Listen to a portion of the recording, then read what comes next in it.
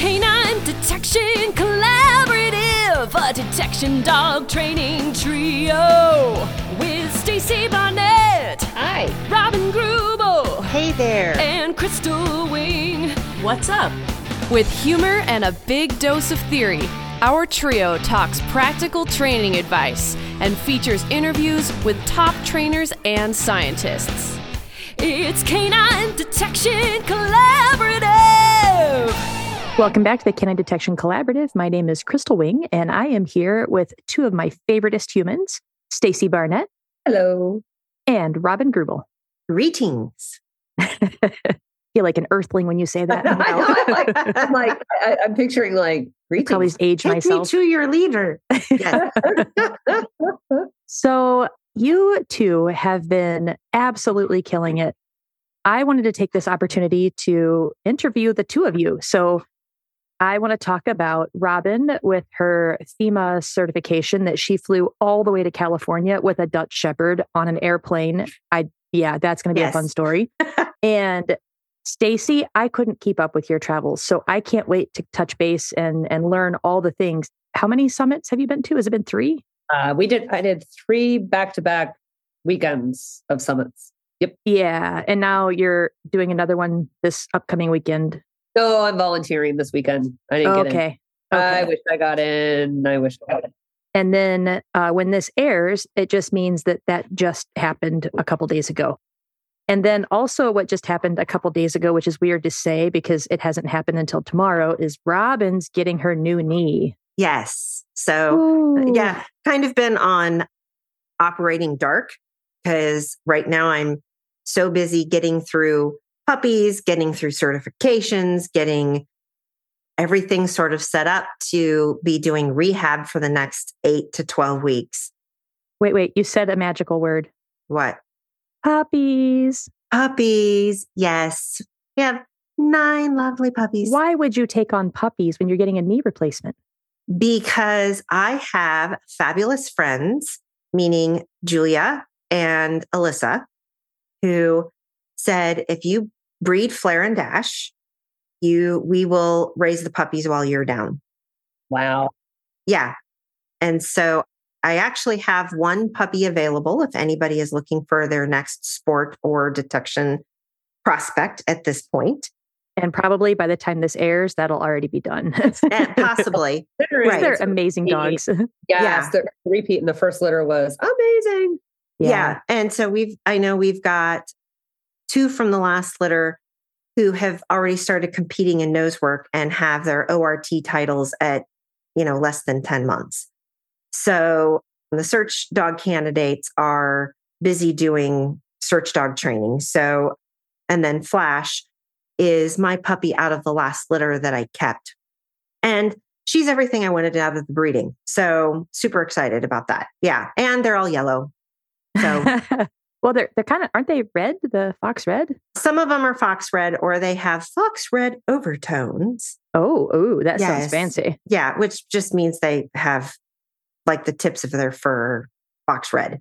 So If you're interested, we'll put it's Dog Day Acres Labrador Retrievers, especially on the Facebook page. We share lots of pictures of the puppies and all sorts of things. You mean of the potatoes? The potatoes, they're 3-pound potatoes at this point. But they're like the color of sweet potatoes, right? Yes. And Julia is doing a fantastic job. We're 2 weeks in. So we're hitting the point where Flair is starting to cut back feedings a little bit. Their eyes just started opening. Oh. So they'll go ahead and we'll start feeding them puppy mash probably in the next couple of days. Wow. So maybe they can actually see where they're going because they're all running like crazy. Yeah. It's like a little mosh pit and you're like, they're running into stuff. Well, they take about 3 steps at this point and fall over. So yeah. So they're doing okay. I'm going to propose, Stacy, I think while Robin's down, let's interview Julia. I don't think Julia needs to be. She said yes. Yes. Oh, because I don't think she'll be super happy about it, really. But no, she said yes. I already asked her. Oh, okay. So, that's awesome. Because she's a little introverted. Yes, she is. Our little turtle finder. Yes. Could not do this without her. So Yeah. She's We can talk fabulous. about her turtle surveys and raising your puppies and her collar being an business. intern. Yeah, her collar business. I know her collar business. So you guys can do that while I'm on lots of drugs.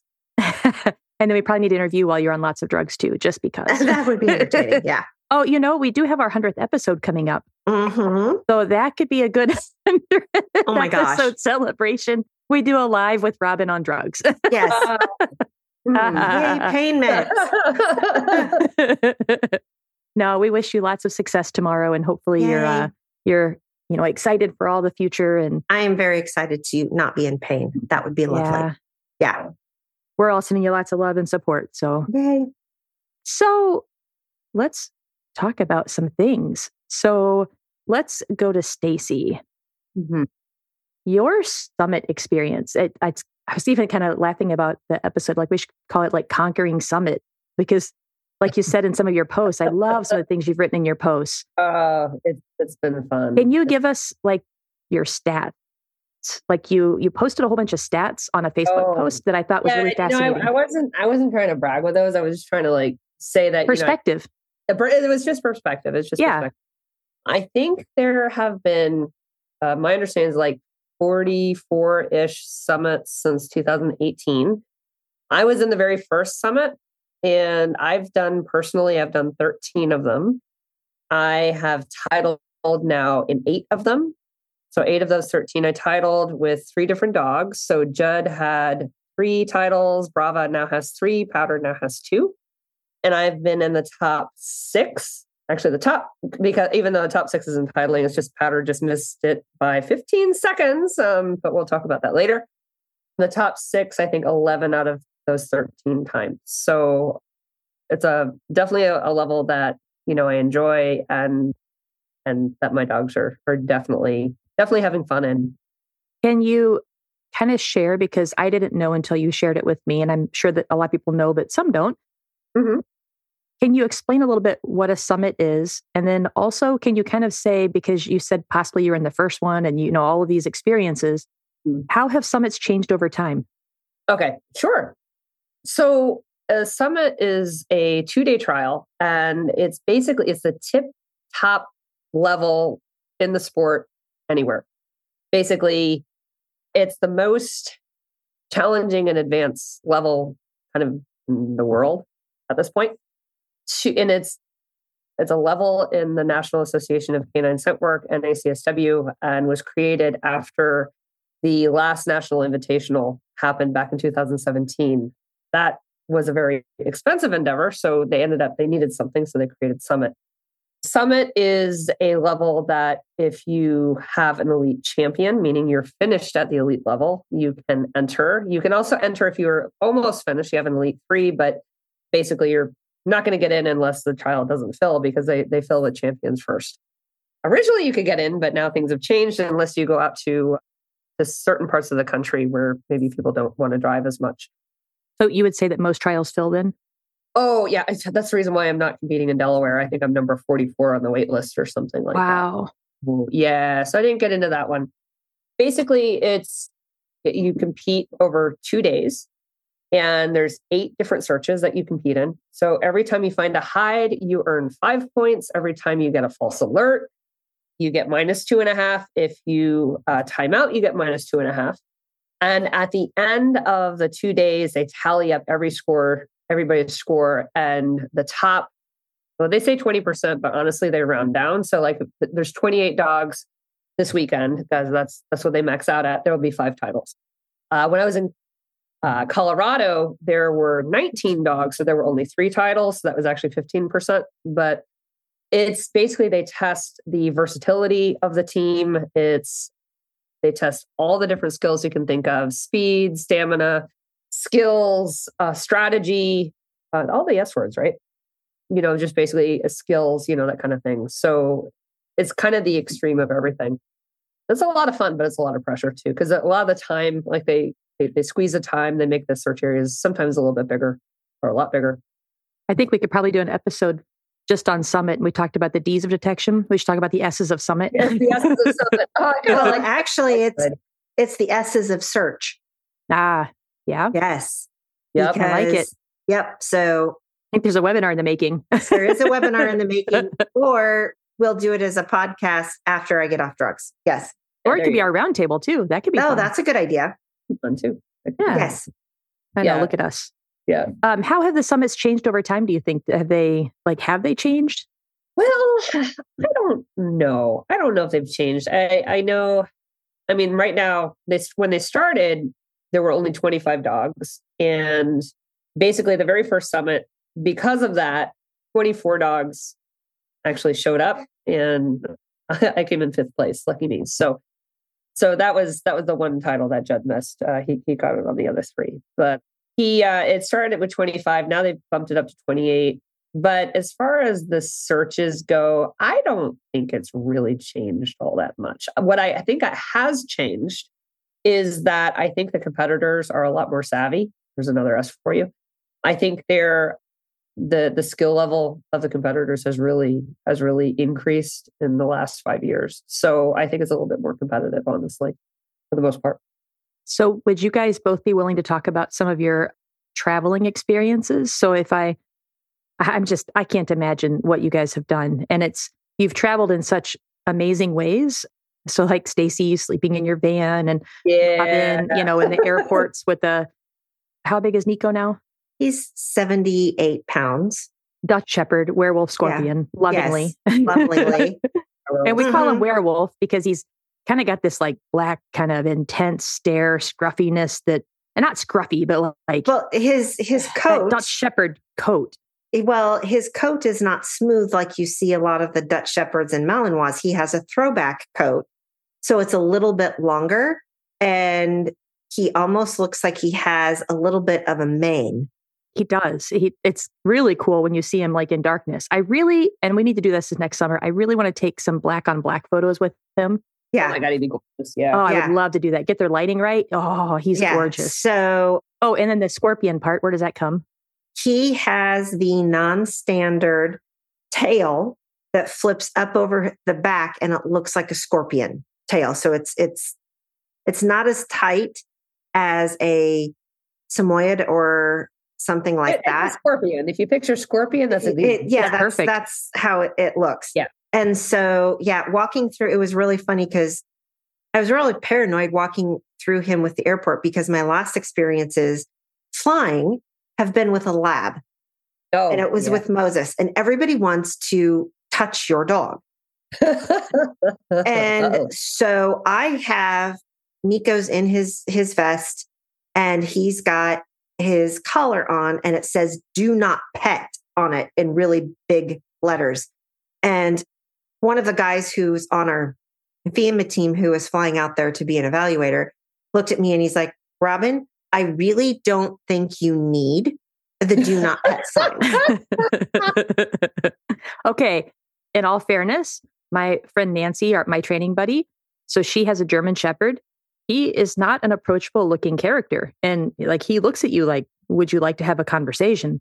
Right. And she has to get a vest. And on that vest, on each side, she special ordered all these different ones. On one side, it's nope, nada, not today.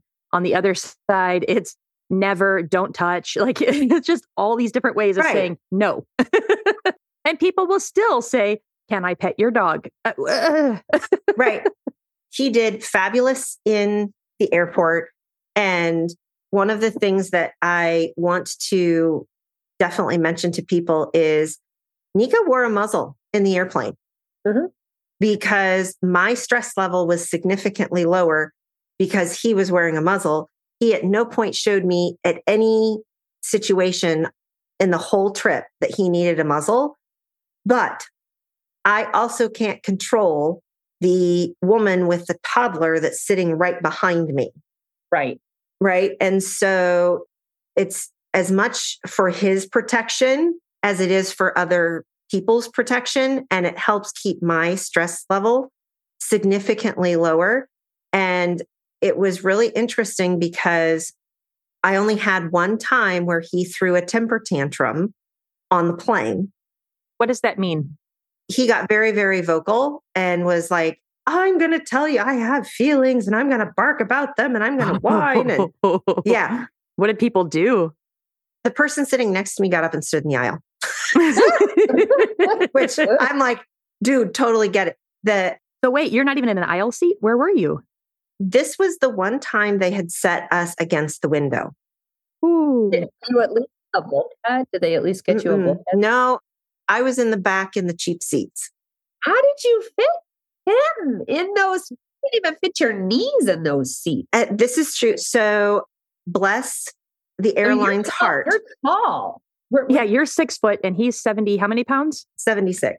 I'm like picturing you folded. And you have a bum knee. And I have a bum knee. With a Dutch Shepherd on your lap, basically. Yeah. Well, and so we did a really, really good job of the people sitting next to me. I only had one super full flight, and that was from Denver to Des Moines. And how many flights did you have? 4. We had to fly to Denver, from Denver to California, Ontario Airport, and then we did the reverse on the way back. And we only had like a 45-minute layover on the way back out of Denver. So that was the flight going into Denver that he literally had a temper tantrum. And I actually think it's because he couldn't see what was going on. Yeah. Right. And the poor guy ate like a pound of cookies going out and coming back. His tummy was not happy, but he was quiet. And except for that one landing, or actually it wasn't even the landing, it was the deplaning portion. And I basically looked at him and said, you're going to throw a fit. I don't care. We're going to sit here until everybody is off the plane. There you go. And it turned into a huge training opportunity for him. And the nice thing was then we walked really fast to our next plane and got on the plane and flew home. So I haven't done a lot of traveling, especially I've done none with the dog. Where did they go potty? Like how? Just tell me how. You end up, so like he didn't get breakfast. I made sure to take him for a really, really long walk. So he went to the bathroom. And if you think about it, even if we're leaving, we left and through a flight and all of the stuff, it's only about 8 hours. And so I started looking at it as, you know what, that's basically a day at work. And they do have service dog relief areas in a lot of airports, but Nico was absolutely horrified and was like, no, I'll hold it. Thanks. And that's literally all it is. And I, of course, have, when I fly, I have garbage bags and towels and wet wipes and all sorts of stuff in my carry-on.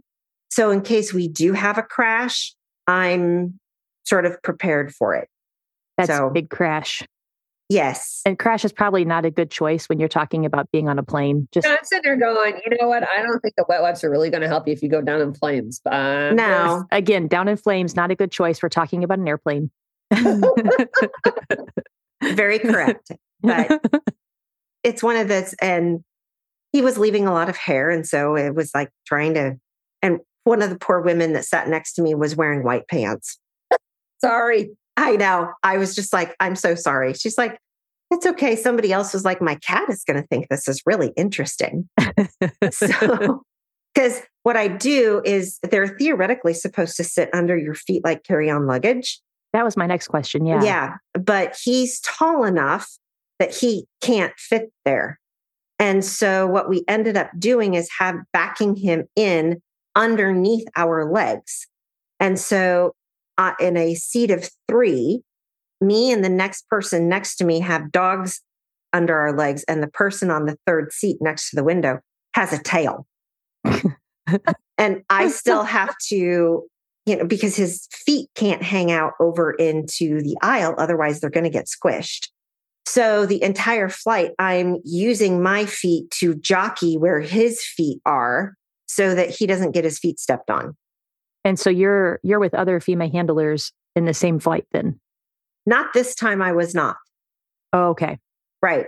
Because they had handlers from Virginia and Texas and, Colorado and all sorts of places that were there. And flying out of California, everybody has their own flights. And so the Texas people were lucky. I think they had a direct flight. So no pun intended, but why is California the hot spot? So the system, so meaning the FEMA system, approves testing opportunities. And you have to have rubble piles that meet certain criteria and all of those sorts of things. And I believe it was California 8 happened to run the test, and they were running live find day 1 and human remains detection day 2. And so Nico's cert was up at the end of November. And so that was the only test this fall because of how the system works and approves tests that we could go to. So that was the one we went to. Wow. Yeah. So my last travel question, and then I'll bug Stacy. So get ready for it, Stacy. You're traveling with a Scorpion Werewolf Dutch Shepherd Yes. for this really important certification. Yes. I mean, this is a unique experience. Yes. So how are you trying to maintain this balance between the seriousness of the certification, but making sure that he's comfortable and at ease and you're comfortable and at ease? Like how did you balance all of that? We went in a day early. So that helped you manage your stress a little? Helped me manage my stress a little. He got to go. I purposefully took him for walks because there was about a 40-degree difference between where we were at in Iowa and where they were at in Riverside. And so I was very conscious. Oh, is that much colder? Yeah. You. I didn't know when we would go because they were starting at 7 a.m. and they allow an hour for each rotation. So our technical go time was 10 o'clock.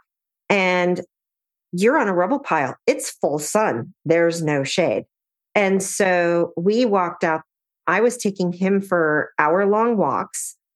We got in early enough that I took him out and we played fetch in the heat, in the sun. And then the next day we did 3 walks in the heat to try and acclimate him and get him ready for certification. And then the nice thing was everything ran ahead of time. So we ended up testing at like 9. Wow. So, and that was okay. And then we were back at the hotel taking a nap by 10 o'clock, which was good. This one could probably go for both of you. So Stacy, if you'll answer it first, and then Robin, if you think of anything you want to add. Traveling for Stacy extensively and Robin for this like massive across country thing on a plane. You know, I'm imagining this is really demanding. So how do you manage the well-being of, you know, your canine partners? Like, how are you making sure that they're the best for their certification or trial? Well, I would say because I'm in a car, I have a lot more flexibility. And basically, as I was driving, I was looking for training opportunities, places where I could get my dogs out, do some searches, or if it's kind of nice, do a little bit of obedience work, that sort of thing. And then on the weekends, I rented an Airbnb and I tried to pick Airbnbs with yards. Nice. Yeah. That way they could get out and kind of get some sniffing in, just like recreational sniffing and just kind of stretch their legs a little bit. But yeah, it's hard. I will be completely upfront with that. And Y has a hot spot. So he's been the last few weeks in a cone. So. Oh, poor buddy. Yeah. So he's been ramming shins with his cone every time I turn around. He's been really difficult. He just comes running up to you, goes bam, and it hurts. He barks at me, and then I'm like searching with the other dogs, and he's like, "I want to turn," and I'm like, "Not with your cone, dude." So, oh, poor buddy. Yeah, but he gets to compete on Sunday. He's going to do a half day of a new level called Elite Select. So, looking forward to that at least.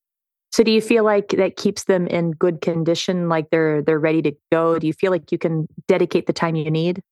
I wish I could do more. I'm going to be honest with you. I want to do it longer than what I've done now. And what I can say is that I'm very fortunate that my dogs are like all in all the time. So it's really less of an issue.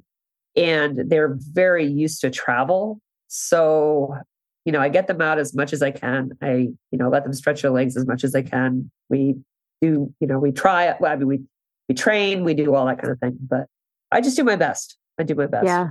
Ideal? No. But I'm going to say you did pretty awesome. So, and we'll get there in just a second. And it's also one of those things that I think about, like Bristol and Ducati. I picked them up in Tennessee and we drove home. So they immediately were like, oh, we do long road trips. Yeah. I mean, my dogs are like, oh, this is my crate. No big deal. Yeah. Like they're used to driving. They're used to being in there. Right.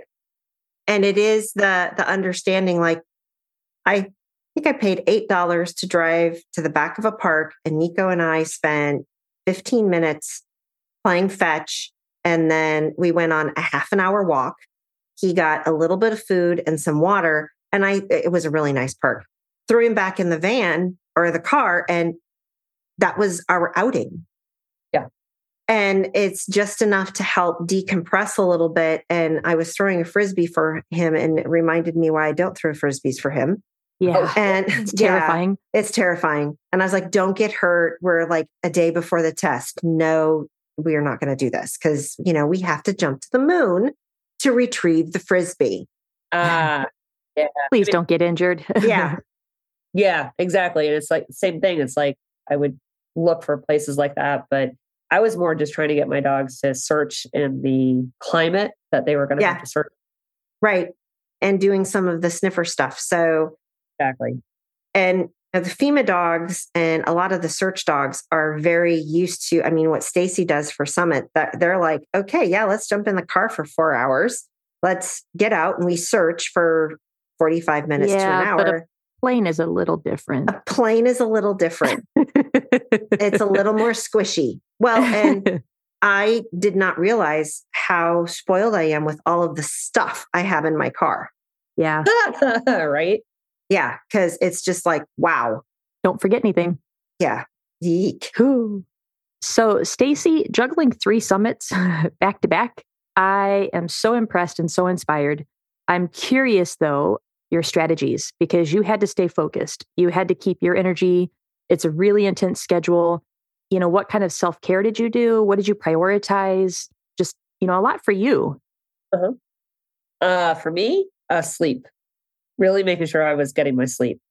But how did you do that? Because, okay, so where did you go from place to place? What states? Oh, let's see. I left home, which is in New Jersey, and we trialed in Minnesota with Brava. So Brava she was 4th overall and got her SMTX3 or 3rd summit title in Cannon Falls, Minnesota. Then I went to Union, Illinois by way of Kansas City to stop off and see Christy Rock, our other hosts, our other guest that we had, right? She's awesome. Yes, she really is. So it just kind of made a little detour there. Then went up to Illinois, trialed powder in the Illinois Summit. It was actually really cool. It was at an Illinois Railway Museum, and we missed a title by 15 seconds, which is crazy. So from there, I did a long way around, like dropped down through Santa Fe to come up into Colorado because I was trying to avoid some weather.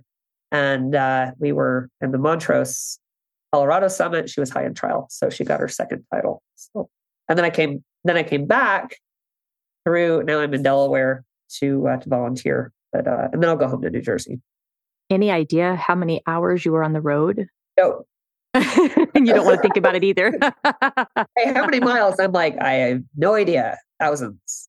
Wow. A lot. Many. Lots. Yeah. A lot. So sleep is part of your self-care. If you're basically traveling through the entire week just to get to the next weekend, right? Yeah. But you know what? I stop whenever I need to. And I make sure I get enough sleep, which sounds a little crazy because I did say I was sleeping in my van. But people are probably picturing like sleeping in your van. Like I literally have a 4-inch mattress that I can lie flat. And because it's been a little chilly, like, how you sleep really well when it's kind of cold? Mm-hmm. I am like out. I have one of those Jackery generators because I'm old. I need a CPAP. So that takes care of that. And basically, it's actually really comfortable. So I take care of sleep, make sure I sleep. Also, I do not have any sort of alcohol like the week of or before a trial so that I keep mentally aware and kind of focused. I also do a lot of like kind of, I have certain playlists of my music and everything to just try to help me keep kind of in the zone and feeling positive. And the hard part was I was also teaching at the same time. So that was my next question. yeah, I had my computer, so I had to do that as well, that was probably the hardest part, like just making sure that I spent, because it takes time, right? I feel that in my soul. I don't know why. When I travel and go to seminars, I just cannot bring myself to get the computer out to sit there and look at a computer screen. I'm like, I just can't. The issue is focus. Yeah, I actually left my computer at home for this trip. Yeah, I've quit bringing it. So like when I taught in Kansas a couple weeks ago, I was like, no, I'm not going to bring it. I know I'm not going to get it out. Like, why torture myself and feel guilty for not doing it? Right. And I had it different because I did it for an extended weekend, where Stacy's been on the road for like 3 weeks. Yeah, that's huge difference. And you had to do that, but you also had driving days, and you could pick your driving days. And then you're like, okay, I have to stop and work and do forums and all of that sort of stuff. Yeah. People think that the whole, working for yourself thing is easy, and it's not. I'm like, dude, guys, like after I'm done with my summit, like when you all want to like relax and think about your searches for the next day, I literally am going back to the Airbnb, opening up the computer and reviewing videos. So and then the hard part of that is that because you can only focus on one thing at a time. So instead of necessarily being able to like go through like, these are my searches tomorrow, this is my strategy, I'm like, you know what, you need to be clear in your marketing. This is me feedback to other people, be clear in your markers. Like it's all thinking about other teams when it's really hard, because then you have to kind of have this mental gymnastics to kind of think about and prepare yourself. And that I think was actually the hardest part. It's also really cool though. I'm thinking about, as a student of yours, I can imagine that, because do they know that you're at Summit when you're giving this feedback? Oh yeah. So that's got to feel kind of cool too, as a student, to go, I'm getting kind of this feedback from someone that's in a thing right now and learning even more every second. Like that has to be pretty cool as a student, I would think. Like, do they comment about that? Yeah. I mean, I couldn't talk about the searches themselves until later. No, but like they could say good luck and that kind of stuff, right? Oh yeah. And the students are great. They're really great, because they would say, hey, good luck, thinking about you. And, I hope your searches are great and everything. So that was actually really special. And I didn't want it to sound like I was complaining. It's like, it is hard teaching, but at the same time, like I have amazing students, and they were just super supportive. And if it makes you feel any better, I didn't perceive it as complaining. I started off by saying, I don't know how you do it. Oh, okay. I just went, it really when it comes to traveling, I want to be a dog trainer when I grow up. And because, when I retire in 4 years, like I would you are a dog trainer. So, but you know what I mean? Like I want that to be my thing, I don't have to have my day job of teaching art. Like I can just focus all in on the dogs. And I'm already like, whoa, I had to do because I'm getting ready to start my functional obedience class online, and just going from working all day, looking at a computer and helping kids, to then going home and then getting on a computer again to give feedback. I feel like that's really similar, and it's so hard. It's gymnastics, right? But I love it. I love the students. And when I get on there, I'm like, yeah, yay, you. But oof, I feel it. Yeah. So I didn't take it as complaining. Hopefully nobody else did either. Well, that, and then I also had to switch dogs. So like I had Brava on the first weekend, and then I had Powder for the second two. So it was like, not only was I kind of thinking about the gymnastics of like focusing on all these different things, but like they're totally different. All right. What are your strategies? Do you have anything you can think of that you could share with people to help them? My strategies for like that shift of focus between dogs and... Yeah. I think one of the things is just, it's all about just being in the moment, right? And after that, the hard part after a summit is that you tend to feel exhausted.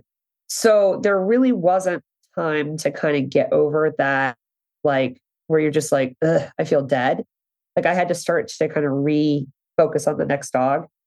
To do that, I did train as I was driving. I would stop and I would just make sure that I would set searches appropriate for that dog that I was going to be trialing. And I just really kind of focused like one step at a time. So heading out to Minnesota, I wasn't thinking about Illinois or Colorado. Like that that wasn't even on the radar. Like I was just thinking about just Brava, just Minnesota. And I think staying really positive and staying in a very upbeat type of mindset really helped. And the cool part is that I'm actually really, really excited about this because this was probably the first time at this level that I haven't actually been nervous. And although I felt that way at Elite for a long time now, but I would say like these 3 trials, like I wasn't nervous. I just went and I just enjoyed it. I just really just enjoyed working with my girls. That makes me jealous because like the FEMA certifications right now, we do them once every 3 years. Yeah, you're not doing it. Right. And it's just part of the system type of thing. Yeah. And the interesting thing that we have conversations about a lot as handlers is the fact that when you get into a certification or a trialing, unless you have a lot of experience, we call it testing brain. Yeah. Where you... Oh, I still experienced that. I just wasn't nervous about it. Right. So I just stayed. So that became one of those things where this time I was like, okay, I'm going to make sure my dog has fun. I'm not going to do stupid stuff. Right. And having evaluators, because we have the way that they set up the tests, you've got 2 or 3 people standing on your pile, and then you have an evaluator that walks with you and asks you questions as you're working your dog. That's distracting. It is distracting, but it's also really helpful because they can ask you a question and you can talk your way through it. Normally, it's something that you would do. No, I'm not going to do this stupid thing out in the real world. I would handle my dog and it'd be fine. But because I have testing brain, right, I'm going to do something really dumb. And so they can ask you a question. They don't give you the test. Okay. They don't tell you where anything is at. You still have to mark where you think source or the person is. You can still fail with all of that stuff. Your dog can still walk odor. Yeah. And so, but it's part of the whole process of getting that third party validation out there that, yeah, on this day at this time, my dog did this. Yeah. I'm curious, Robin, how did you prepare for this FEMA level certification? Did you, especially on the way? So like Stacy, you're able to stop and train and kind of keep your skills and keep the dog kind of primed and ready and keeping yourself ready. And you're kind of choosing your tasks, I guess, to kind of keep your confidence up. Yep. Robin? That's not like you can just find a pile, Right. Or some dead guy, oh, that right? pile, it's great. Right. Let me come over here. Let's go. I bet there's a dead guy in that field, Yeah. Testing prep for me started 2.5 months ago. And so it became, how many different piles can I get him on in the leading up to certifications?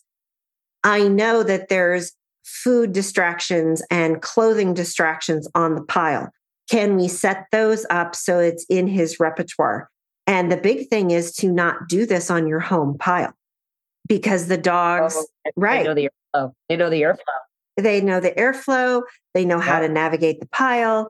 They know when we show up at this, it's the same thing everybody experiences when you show up at a situation and you're like, my dog is really good when we go to dog class, but when I go to a new ring, they're like, I don't know, you're speaking some foreign language.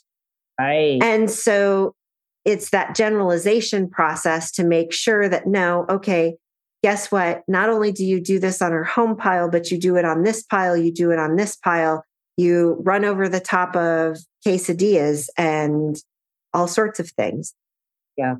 And I don't even know what they had for food on this pile. I mean, everything from quesadillas. It's typically whatever an evaluator had for dinner the night before.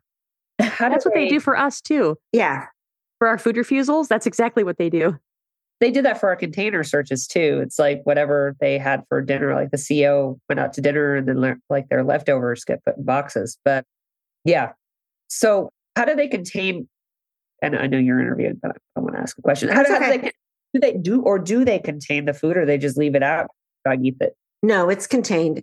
The food is contained. The clothing is contained, because what they're actually testing is, will the dog do their trained final response on it or not? Like, I really want these quesadillas. Bark, bark, bark, bark.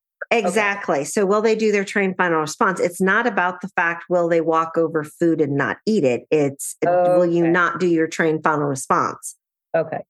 So if they do eat it, there's no penalty? They set the test up wrong. Okay. Theoretically. Okay. Yeah, because it actually says very specifically in the rules that it's just inaccessible to the canine. Okay. So that's kind of interesting, though, because on deployments, you're definitely going to have food everywhere that's everywhere. Accessible. Yes. So that's interesting that they don't test that. I mean, even in our sport, they have food on the field. It's training. Well, I mean, you set it up in training, and we absolutely know that certifications are snapshots in time to test specific skills. And so we're making sure that the dog is not going to alert on food. If they have a drive-by snack as they're searching, that's a training issue. Let's work on that. Yeah. I mean, you said quesadilla, so I know. I'm just picturing the sheer number of Labradors in the FEMA system. And they seem to not have a problem. Really? Yep. That's put into the training rotation very early on. Yeah, I can imagine. Yeah. So really, in your travel portion, that's not when you're doing any of your training. No. You've already done all of that. You're basically kind of taking that time off and working on acclimation, relationship building, generalization, getting comfortable. Yeah. This is for me, flying. You got it or you don't. Yeah. At this point, and this was also a recertification for him.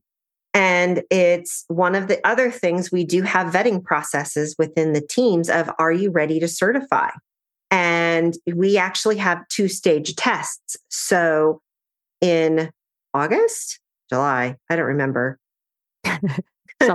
Summer, sometime, I had to do we call it an FSA, a fundamental skills assessment. That was in August. Okay, thanks. I couldn't remember. And so, but we're testing everything from, can you do directionals? Can you walk nicely on a leash? Do you have any dog aggression? Do you have any human aggression? Can you do all of the agility? It's like an 8-step test. And then can you do a 5-minute downstay while I'm out of sight? Which, by the way, is a total underutilized skill. I will hands down I never left him to go out of sight, but we have practiced a downstay enough that I know I could put him in a downstay and he would stay there until given another cue, which also lowered my level of apprehension about all sorts of things. And so that control is actually, people are like, how often do you train your dog? And I'm like, on odor? If I'm outside of the fundamentals, right? So let's talk puppy up to a year old. We do a lot of odor work because we're associating finding odor, doing your trained final response, all that sort of stuff. But that might be 3 days a week. But then the other days we're working on, can you dog in a human world and be a civilized member of society? Because I might have to take you and walk through an airport, and I can't have you being a crazy child. and scorpion werewolf that acts like one. Yes, exactly. No, you have to be a responsible young gentleman or young lady. Yeah. And that takes training, and it helps focus the dogs. So don't only think that you only have to train odor work. I was imagining you sitting in your living room watching movies with Joe while you have, Nico planted between your legs. And oh, no, because you know what? That's totally boring for him. But isn't flying on a flight boring? But think about the difference in activity level. And so what I did to prepare for flying with him is we literally went to the busiest shopping mall in the Des Moines metropolitan area. And I sat on a bench with him for an hour and a half. How long was your longest flight? I think the longest flight was 2.5, like a little over 2 hours. Okay. And I knew once I got him on the plane, that's not going to be such a big of a deal. I was actually more worried about the walking through the airport and sitting in. One of the layovers was 3 hours. And it's really funny. Crystal, you would have been so proud of me. I'm always proud of you. I know. We showed up to get on our flight to come home. And I got there like 2.5 hours early because I'm like, I don't want to miss my flight. And I have a dog. And so I go into pre-planner mode and get really anal about stuff. And I've got my bag open and he pulls out his Frisbee in the middle of the airport. And you're like, where's the muzzle? Oh, yeah. And so you know what we did for an hour? What? Worked on outs. Oh my gosh. How are your forearms? Actually, I sat in the chair and I would just hold the Frisbee. And if I would say out and he wouldn't make a move to out fast enough, I let go and I sat there and I played my computer game, my little Flutter on my tablet. Because one of the things that I wanted to make it very clear to him is out means out. Out doesn't mean a slow out. Yeah. And so I had to have a way of differentiating that for him. And so he learned pretty quick that if you took too long to out, you're going to sit there holding the toy and mom's got her head stuck in a computer game and is not paying attention to you. Which works great for a dog that doesn't have like super high possession, that he likes the fight and the interaction. Correct. So for him, that works. It worked really awesome. And then we ended up I started introducing his drop it. Because after about an hour, I'm like, dude, I'm done and my hands are gross. And so I ended up actually doing a drop it so I could take the toy and then stuck it in the bottom of the bag. And then he took a nap. So it was good.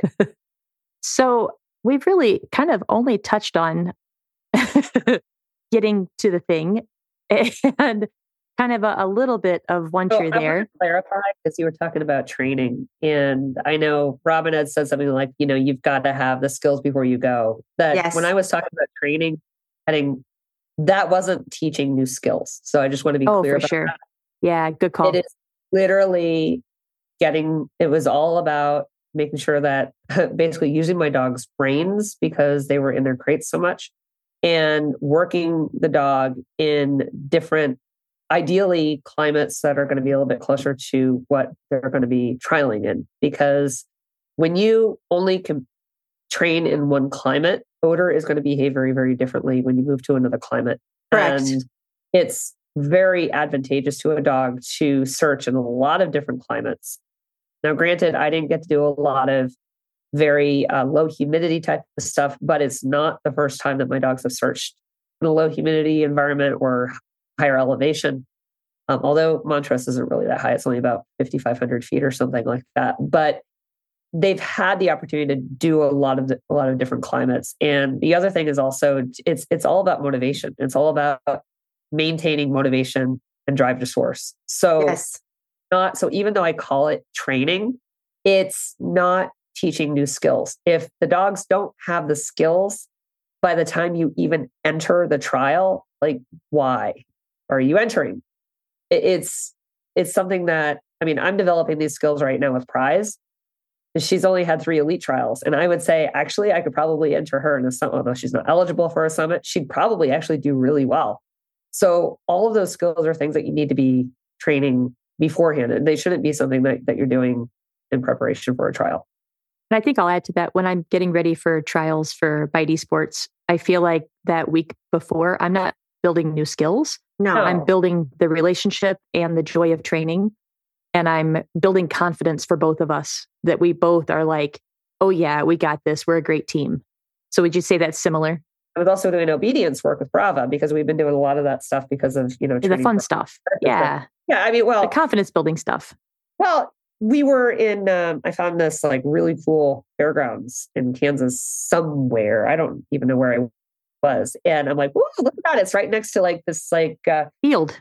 I was like, well, I'm like, it's back it. I'm like, go put some hides. But before, actually, I did it with all the girls. And then I came back, and on the way back, I'm like, Brava, I've got she likes a Kong bouncer, right? And she goes bonkers for that. So I was doing a lot of obedience with her and working on the different types of things, just trying to get her focused. And I found like she loves working for that. So it was all about just engagement and just kind of keeping her brain busy. That was really great training for her. So even though, she's not going to need that for searching, it was really, really good for her. So yeah, I think we're all on the same page with that. That's kind of cool. So we've kind of only talked about getting there. There's so much more, especially Stacy, that I want to hear about the details, like the nitty gritty and the searches. And you can all talk about it now. And Robin, I would love to know more about what to expect. And so, but I also know you're having knee surgery tomorrow. So I don't know if you're up for that. I can. So why don't we actually turn that into a second episode so we'll leave them with a little bit of a cliffhanger.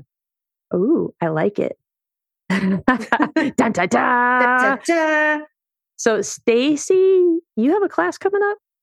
Oh, I have 3 classes coming up. As a matter of fact, what? So like 3 summits? No. It's like a magic number. I know. This episode goes live on November 21st. Well, November 22nd, registration goes live for my 3 classes that I'll be teaching for December 1st. I have NW 170, which is a great introduction to just before odor. So it's literally just a food searching class, but I work on a lot of the different pieces that are really necessary to build a future really good team. You learn a lot about, I talk about odor handling and all that kind of good stuff in that class. And then I also have my NW, oh goodness, what number is that one? That one is 175. 175 is all about building fundamentals, and that is an odor class. It's a really great, it's kind of like a good lower level class to build your primary skills are going to be necessary to build the quality of your searching. It's a lot of different setups and just really kind of fun games and everything to help to improve things like engagement and sourcing and all that good stuff. And then I am teaching NW 440, which is a more advanced class, and that is all about sourcing. It's like a sourcing soup to nuts type of deal, which is absolutely essential. So that's my 3rd class. And so those open up on the 22nd for registration for December 1st. So the timing's kind of fun too. And you talked about fundamentals. I have my fundamentals of obedience, all based on fun. And so next week, I've had it as like an open enrollment, so you can enroll anytime. But to hold us accountable, I think we need accountability buddies. And so it has a Facebook group and I give feedback every day, but I haven't been doing that very well. And so we're going to revamp it a bit. It's going to be all the same stuff, but it's going to be 6 weeks of dedicated time together. Wow. Where I'll be checking it. And for that 6 weeks, you'll get my full attention. Well, I mean, after I get off work. Right. So after I teach high school kids, then in the evenings, you'll get my attention. And so I'm really excited about seeing how far some teams can grow. So, hey, join us for that too. So Robin, do you want to head us out? I do. Thank you, everybody, for listening. And make sure you check everything out on our Facebook page. And we will have links to classes and everything in the show notes. So make sure you get registered for those. And everybody, go trade. Canine Detection Collaborative! We appreciate the time you spend with us. If you liked this episode, not only should you follow us so you don't miss the next one, but please also rate and review us in your favorite podcast app. For info on collaborating with us, go to K9DetectionCollaborative.com. That's K9DetectionCollaborative.com, where you can find our socials and pick up our latest monthly freebie. Join us again to talk training in the next episode.